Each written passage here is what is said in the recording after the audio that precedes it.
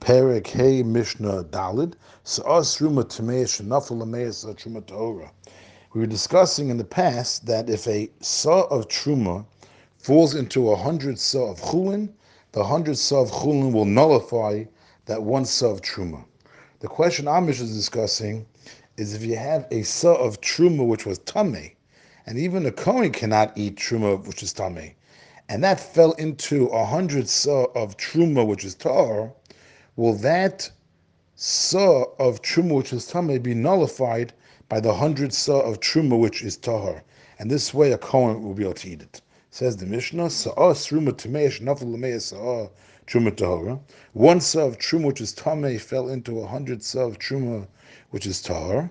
Beishamai Oshrim Beisil Matirin. Beishamai says it's also no, it will not nullify it. You have your 101 saw of Truma now, but since you have one saw of Truma Tmeya, which is not nullified, so a Kohen will not be able to eat any of it. And we'll see shortly the reason for Beis Shammai. But Beis Hillel Matir and Beis Hillel said no, it can nullify it. And the Mishnah now going to explain the reasons of Beis Shammai and Beis Hillel. Beis Hillel, Beis Shammai. Beis Hillel says to Beis Shammai, what's the problem? Hol utahor asul lazarin. Utamei asul lakahanim. Truma, which is tahor, is also for a non-Kohen to eat. Utamei truma, which is tamei, asul lakahanim. Even a Kohen who is allowed to eat truma cannot eat truma, which is tamei. So the same law that applies by one should apply to the other one.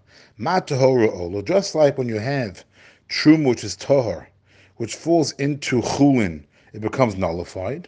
So aftamei talis, so too truma, which is tamei, which falls into truma, which is tahor, should also be nullified. What should be the difference? And therefore, just like the cases we said earlier, where truma falls into chulin, it's nullified. So if tahor truma, if tamei truma falls into tahor truma, it should be nullified. So Amr Lohen Beishamai Lo. Beishamai says back to Brazil, no, there's no connection between the two. Because by the case where you have Truma falling into Chulin, so Chulin is something which is very lenient. Chulin anybody could eat. So therefore Chulin has the power to be able to nullify Truma. Im ha'elu ha'chulin ha'kalin.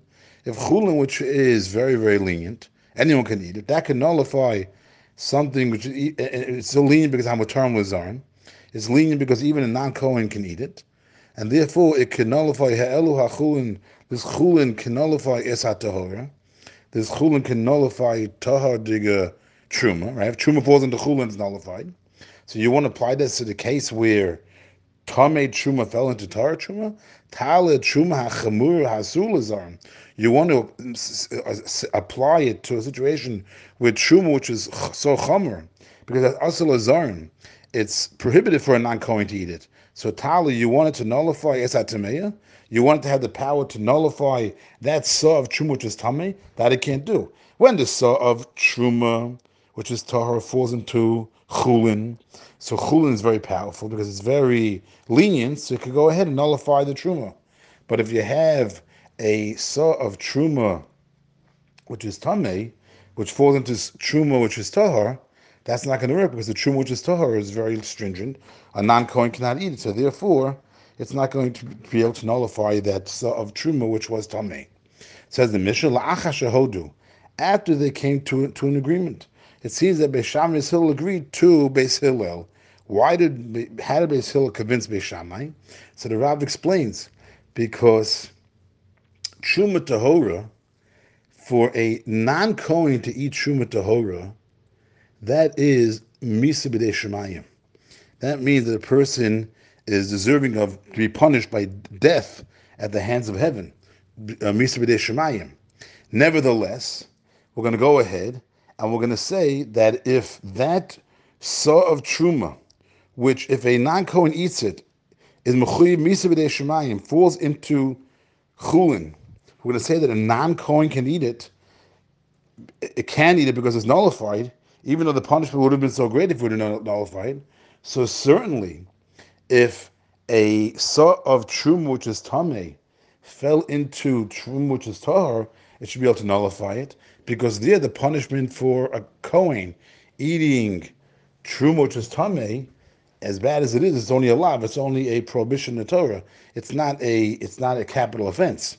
So if you're going to be able to nullify something which had a capital offense, which was a non-Kohen eating truma, So certainly you can nullify a truma which was tamei, it was not a capital offense for a Kohen to eat it. Therefore, Beis Shammai agreed to Beis Hillel. Now what do? According to Beis Shammai and Beis Hillel, you have now this pile of truma. You have 101, and it's nullified. But still, Rabbi Eliezer says, Terum v'sisarev. You still have to separate from the mixture one saw, and you have to burn it, because he's mentioned earlier in Mishnah Beis that Rabbi Eliezer held that when you take out a saw, you view that saw as if it was a saw that went in. So therefore, we know that a saw of truma, of tamei truma went in. So therefore, you take out a saw, you assume it was the tamei one, you treat it like the tamei one, and you burn it. No, you don't have to do anything. Of the miuta, what does that mean? That it is considered lost b'miuta because of its small size compared to the rest of it. In other words, you only had one saw of truma tmei that fell in. Therefore, and it's nullified. So the whole thing now becomes nullified. It all becomes truma tahor that a kohen is allowed to eat, and therefore there's no problem with anything, because normally when you have to take out a saw, you have to take out a saw because it's a monetary issue that the kohen is losing out his saw. Since the kohen is losing out his saw, so therefore it's a monetary issue to the kohen that you have to give him at least one saw, and then we have to figure out how to treat it. But over here, the kohen is getting everything. So there's no need to take out one saw. Since you don't take out one saw, so therefore of the b'miuta, it gets lost in its minorities, because in its minority stage. The fact that it's only one out of 101, therefore its bottle is nullified, and everything is considered tahar, and the kohen can eat any of it.